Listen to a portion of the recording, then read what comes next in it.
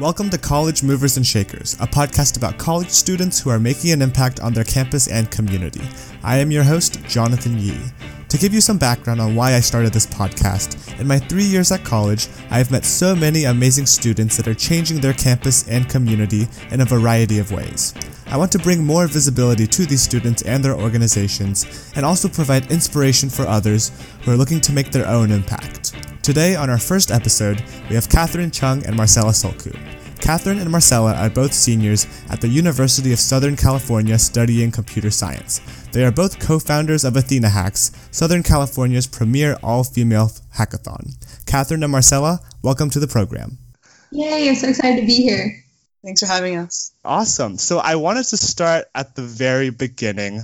Where did the idea for Athena Hacks come from?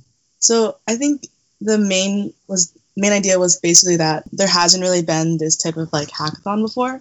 So obviously there's lots of other hackathons around the country, but there's not many all-female hackathons, and we really wanted to create an encouraging and supportive environment, especially for just all females, since in tech, the industry, there's a huge gender gap, and we were trying to kind of combat that. So did you both participate in hackathons before that and had experience, and that's something that you saw that was missing in hackathons, or talk a little bit about that? Yeah, most hackathons that I attended are very they're huge. So the USC hackathon and the major hackathons at schools are on the order of 1,000 attendees, and it's very male dominated and it's super big. It can be a little bit of a very competitive environment, which isn't necessarily bad. It's just the reputation those types of hackathons have. It's not super beginner friendly, so if you're just starting to get into tech, it's a little intimidating to enter that. So we really thought that having a hackathon that is very friendly to beginners and encourages just learning new things would be something that is missing in that space. Interesting. When did you both do your first hackathon? My freshman year. It was called Hack SC. It was the hackathon at USC. Yeah, and I also did mine freshman year, first semester. It was a small hackathon on campus as well. Oh, that's so exciting. So I'm interested, how did the name Athena Hacks come up? Was that something that just came up off the top of your head when you were thinking one day, or where did that idea and name come from? Yeah, so we really wanted a strong female figure, and so we kind of tossed around a lot of ideas, but the one that stuck was just, Athena is the goddess of wisdom and war in Greek mythology, so we wanted that kind of be our symbol to show women empowerment. Yeah, it kind of just worked out really well. And so our logo is actually the owl, since that's the symbol for Athena. So you come up with the idea. It's going great from the beginning, or I'm just confused. What is the first step you even take after creating an idea like Athena Hacks? It's a lot of logistical planning. So when we first came up with the idea, the first idea was kind of figuring out if this was even possible or not. And then once we figured out that we could do that, we created a team at campus. So we became official campus org. So we had a team of around 14 to 16 girls kind of planning this. And it was just a lot of figuring out, if you can imagine hosting a large event, there's venue planning, getting a budget, getting swag. There's a ton of getting your name out there. Yeah, there's a lot of things publicity. So it was really helpful having a big team to try to just kind of figure out how to organize everything. So did you know the entire team before? Were they all friends of yours, kind of in the CS community at USC, or did they come from all around? I think we all, the main group were friends who started it, and then everyone kind of joined by word of mouth. I joined because one of my friends was in it. She was we kind of need help. And so I hopped on, and I think other people just hopped on because of word of mouth. Yeah. Mm-hmm. Did you guys have specific roles when you guys joined, or was it just everyone takes chunks of every activity that you need to do? That wouldn't work out well. We were split up into 4 committees. So one committee, and each committee is about 4 or 5 people. Oh, no, actually, the first year there were 5 committees. It was design, and then marketing, and logistics, programs, and finances. And now we've merged marketing and design together because it has similar focus, but we're split up into 4 main committees. You have the committees. Did you have to reach out for help from anyone, whether it was professors? I know you talked about how you had to add people to the team, but did you also have to talk to professionals, university officials to just get support behind the project? Yeah, I think like one of the biggest things is like talking to like tech companies for sponsorship. So that was really the primary source of funding for us, as well as for kind of venue planning. We wanted to have the event on campus, and so that involved talking to like our engineering school as well as other administration to figure out whether we could find a space to hack in. And that was actually one of our primary issues in the first year, just finding a space. And so I remember like cold emailing a ton of like professors and like other administration people just to see if we could find a place to like host our hackathon. And we were fortunate enough to find get in contact with the dean of libraries, and they gave us one of like the 24/7 libraries for access for our event. Fun fact, we didn't have a venue until like 2 or 3 weeks before Athena Hacks of our first year. Like we hadn't finalized the venue. Yeah, we had made like a contingency plan in case that we had to cancel the event. Tell all the people who had already signed up to come. Yeah. So, yeah. So just to clarify, you were planning the event for like weeks before, and you didn't know whether it was going to happen even a year before, because we started in the fall. Like we started in August in the fall, and then like we had planned it for early April, but we'd been trying that whole time to get a venue. And like we had leads at certain points, and then things kept falling through, or like there were just challenges. But in the end, thankfully it worked. I remember we did have a meeting. I think maybe like 3 or 4 weeks before, we had a meeting where we were like, we don't have a lot of money, and right now we don't have a venue. Like, what do we do if neither of those problems get solved before the actual date? Because we'd already accepted like applications, we'd already gotten our name out there. People were so excited, but thankfully, the dean of libraries like believed in us and was able to give us that space, and we really appreciated that. So in terms of getting the companies on board, I know you had a few amazing sponsors, all names that we've heard before. Was that process pretty straightforward of just asking people in your network that worked at those employers, just, we have this great idea, would you give us money? Yeah, that was pretty much essentially what we had. We had a lot of like company contacts, and often a lot of these companies actually have resources allocated for like kind of education and like supporting hackathons, since a lot of times they get like internships or other like job opportunities from there. So they're very open and willing to help out. And I think that one thing that helped us stand out was kind of like more niche, since we weren't just a university hackathon. We were like a smaller hackathon that was focused more towards like women empowerment. I love that. So you talked about getting the venue was a huge challenge. What were some other roadblocks that came up throughout the planning process that might have caught you off guard, that you didn't expect at first? Anything like that? I mean, I think a lot of it was like logistically how to run during that weekend. A lot of things like just like fell apart, or let's say like we tried to use a room and it was locked, and there was a lot of just like random kind of like road bumps, and there was oftentimes like I think the organizing team was pretty stressed out at times, and we were very sleep deprived. But it was kind of like we had to like make sure we stop, take a breath, and like figure out exactly how we can resolve a lot of the issues.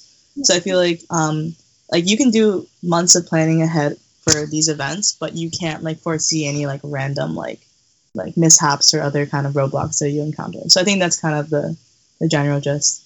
Right. So being proactive was huge in your case, just obviously because there were so many things that planning that far ahead is just unpredictable. Yeah. But we now rehosting it for years to come. We make sure that after each hackathon, we sit down and we do kind of like a post-mortem and just go through and be like, oh, next year we shouldn't do this, or next year we should make sure to have more people in this area. So that's really helpful too. Yeah, I'm just thinking about all the different things that you would have to prepare. so early in advance, and I'm just like, wow, that's super amazing. So what exactly happens over the weekend at Athena Hacks? I know you also have, in addition to the coding competition, awesome speakers and companies come in. I was reading through the schedule and saw you had a bubble tea session and a fireside chat with Susan Finley. Why don't you talk a little bit about all those different components and how they formed the Athena Hacks experience? Yeah, the main component of hackathons is getting the hackers into groups of like 4 to 5. And so primarily they're working on these projects. So either building web apps, mobile apps, like anything, maybe game apps, something that they think is really interesting, and they work with new technologies. So that's the primary thing that kind of runs throughout the entire duration. Other things that we have is we do have like workshops. So if it's someone's first hackathon, they don't know how to do like iOS development or like build any website, we do host workshops sponsored and hosted by these company representatives, so they can kind of explain and teach the hackers. We also have like talks, like you mentioned. Like we had a great fireside chat with Susan Finley, who I think was the first female engineer at JPL, which is the NASA Jet Propulsion Laboratory, and so that was super awesome. We have, there's just like a ton of like speakers where we have these awesome people from tech and industry, and they can come and talk to these new girls who are just trying to get into industry and just starting off at school. And then, we also have fun activities. So we do like cup stacking. We do morning yoga. I think our hottest session is definitely bubble tea. So we stay around midnight. We just hand out a bunch of bubble teas to everyone. And so that's really exciting. That sounds amazing. Trying to make it a fun and like, I guess, learning experience for everyone. So I know you also opened the hackathon to everyone, not just university students. So why did you decide to open it so, for example, high schoolers could come? That's part of, I think, the beginner focus. The high schoolers is something we're really trying to this high school area is what we're trying to penetrate a lot in, because they don't have a lot of experience, and at that age they'll be like applying to colleges and selecting their majors, and we kind of want them to come and attend a workshop, learn something new, or just like have a peek into the tech industry. You don't have to come and build a full-on project. We just encourage you to just come and learn. And I think that helps make that decision easier when you do come to college. So I know it can be a little intimidating going in and not having any CS experience and joining an engineering major. It might be a little intimidating, but this just shows like there's people who don't know anything before this hackathon and come and still build the project or still learn something new. And you can take that approach to like the rest of your college career. And then in terms of others, we also open it up to other colleges. That's just because we just want to encourage like everyone to come. We send out buses to a few schools as well, so that we can provide transportation for them. This year we're trying to like send a bus up to, I think, to Cal and Stanford. We just want everyone to be there.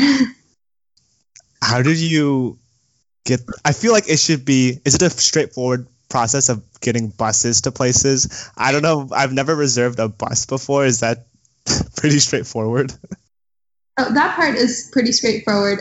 But so like the thing is, getting the buses, you just tell them, you're like, go here and get to USC. But the part that we kind of had a hard time doing is finding a coordinator from those schools, because obviously we can't be at UCI when they're picking up like the hackers from UCI. So we need like one of those hackers coming to be like in charge of making sure everyone got on the bus, and then like letting us know when they'll be arriving and stuff like that. So that coordination is key, and day of that can be a little hard to manage. You just have to stay on your phone and like make sure that that communication is clear. Obviously, winning the hackathon is a goal for the participants. How do you judge a project in a hackathon, and what were some of the winning ideas from last year? Since we have company sponsors, usually like part of the package deal is that they can also sponsor a prize.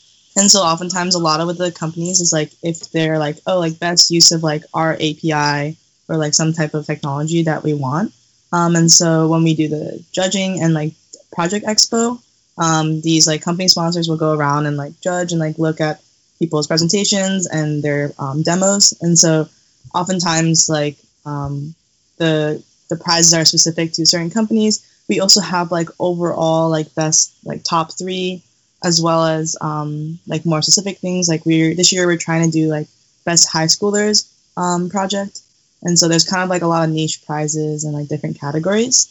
Some of the projects from last year that were at the top were there was this one, I think it was a natural speech processing tool that you would pass in a speech to, and it would pick up the words or the gender biases that you use. So sometimes it's known that women use a lot of like filler words. I forget what the actual like term in psychology is for them, but we use a lot of like, oh, I believe, when you can just say it is this way instead of saying I believe it is this way. It makes it seem stronger. So one team built a tool that would like pick up on those words, and it would like tell you to revise it just to make like just so that you're aware of like where the gender bias is coming in.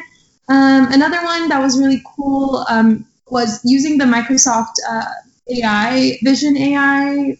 Using that API, they were able to pass in a live stream video, and they would be able to, they wanted to detect when they could stop a gun in the video. So the motivation was like the school shootings and all the gun violence that has occurred recently, and they wanted to pass in security video footage to that tool and have it like flag down when there was a possibility of a gun in the video. So that was pretty cool too. A lot of those projects are built from people who don't have much experience, so that was really awesome. Seeing projects that are doing things like that is really amazing. So how long do you have to construct a project like that? Is it like, do you stay up the entire day, or do you take breaks in between? How does that work?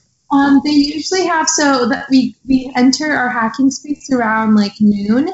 From noon, they have until I think noon the next day. And but during that time, like that during that whole hacking time, there's like workshops and food and talking to sponsors. There's all that stuff happening. So it depends on how much the team like participates in those stuff and how much they sleep at night. And you also brought in mentors to Athena Hacks to match with some of the hackers.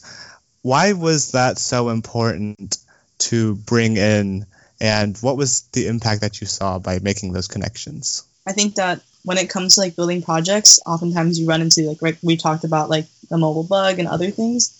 And so having mentors as a support system is really great. So you're not just like racking your head over like this mindless bug that you're not really sure about. Because obviously we want everyone to have like mostly complete projects and things that they're happy about. And like would be very discouraging to kind of start a project and get stuck on like an installation bug as like your first thing. And also we strive to have both male and female mentors to help us out, just because we feel like represents like the tech industry where we want not just like females supporting females, but like everyone supporting females. I love that. So I think it's amazing what you both are doing in bringing together women who have a passion for coding. How do you think Athena Hacks has impacted USC and the tech community there in general? USC is actually pretty great about having women empowerment. I think our computer science department has about 30 to 40% women. I'm not sure the exact number. So we're doing great. And I think that Athena has only just gotten the message more out there. I know that it really has brought together a lot of our friends come as mentors, or they come and participate. And it really is a weekend where everyone could just like come have fun. And in terms of like, when we have these things at USC where future students or prospective students day, it's called, and people who are in high school can come and talk. So I know that we go to those days and we talk about Athena Hacks and how like this is possible. Like you can come to this hackathon, you can organize it if you want. And I know that that's been an influence in a lot of people's decisions of like, knowing that the school provides a good community for women in tech. So it's really those small things that we've helped bring to our campus. This upcoming Athena Hacks will be the third one, correct? Yes. So what have you learned in the past 2 Athena Hacks that has helped you make changes for the one coming up? So are you changing any of the formats from the past, and if so, why? I think the first one is getting venue booked as soon as possible. Luckily, like Marcelo was able to get the new space booked really quickly, even before last semester ended. And so that's really helped like all of our planning, since a lot of times like finances and other things like can't be set or like defined once we don't like unless we have like a date and a venue. And so since we had that like really early on, it's been really great for planning. We aren't really changing too much of the structure. In general, we're still having the same workshops, opening ceremony, same type of fun activities. But the venue change was really just because we wanted to grow. We're aiming, I know in the past we've had around 300 hackers, and we're aiming to do 400 plus this year. So we're just trying to expand. Oh, that's amazing. So you guys are both seniors, so you'll be leaving USC soon. What do you see as the future for Athena Hacks? So after you guys graduate, I know it's still going to be around, but where do you see the future of it going? Ideally getting bigger and bigger, but obviously like there's extent to how big we can grow if we want to make sure that we're still focused on beginners. Just because, as we said before, like if we have like 600 people coming, like that's just going to be kind of intimidating as well. So I mean, I'd love to see it grow and get bigger, but also like maintain its like original purpose. And yeah, I think that like in terms of like organizing team, we keep pretty good documentation within the years. So ideally, like when we leave, even though we have most of the knowledge, like the new members and like members who haven't graduated will still be able to like continue on our passion. Awesome. So one of the points I wanted to start this podcast is so students who are at universities that might not have a hackathon, let alone an all-female hackathon, can get inspiration, get ideas and tips. What advice would you have for students at other universities that are thinking about creating their own hackathons or organizations that have an emphasis on women in tech? Yeah, I think like the biggest advice is to focus on like the mission you're trying to, whether it's a hackathon or you're trying to just have a really large scale event. Just focus on your mission, and then like start planning early. Like you might think, oh, I only need like 2 months to plan for this, but you'll probably need a year. So just start planning early and make sure your organizing team is right off the bat in a good structure. I think committees have worked for us, but there's probably various ways. I think there's a lot of structure, like committee structures online you can look at. But other than that, I think reaching out to people is like key. Like reach out, always keep your contacts open, whether it's within your school, whether it's in the recruiters that come and recruit at your school from like the big companies, whether it's like a person you met in New York over the summer, whether it's like, just keep all of your contacts open and always reach out. People are always willing to help, so you can't do it alone. What are in your future plans? I'm curious. I know you have both done an awesome job at Athena Hacks, and I'm sure you both are killing it at USC. What's in the future for both of you? I don't know. I'm currently in like recruiting season, so I am not really sure, but I'm definitely going to join a company and become a software engineer for the first few years, and hopefully still play a big role and bring a lot of the stuff I learned from Athena Hacks to whatever company I join. I think, I mean, I'm not sure where exactly, but I'll probably end up at Google in the Bay Area, but that's what it's looking like. Yeah, I mean, pretty much same. I'm also like want to be a software engineer for a few, like maybe 2-3 years, and then kind of see where that brings me. I'm also choosing between a few companies in the Bay Area, and I guess like the big topic is always like big company versus like mid-sized company or smaller company, and so like I guess I'm just still trying to figure that out. Thank you both for your time. I loved learning more about Athena Hacks and the inspiration behind it. You've been listening to College Movers and Shakers with me, Jonathan Yee. My guests this week were Marcella Solku and Catherine Chung. You'll find links to Athena Hacks in the description of this podcast. If you enjoyed the podcast, please subscribe so you can keep up with future episodes. Until next time, thanks for listening.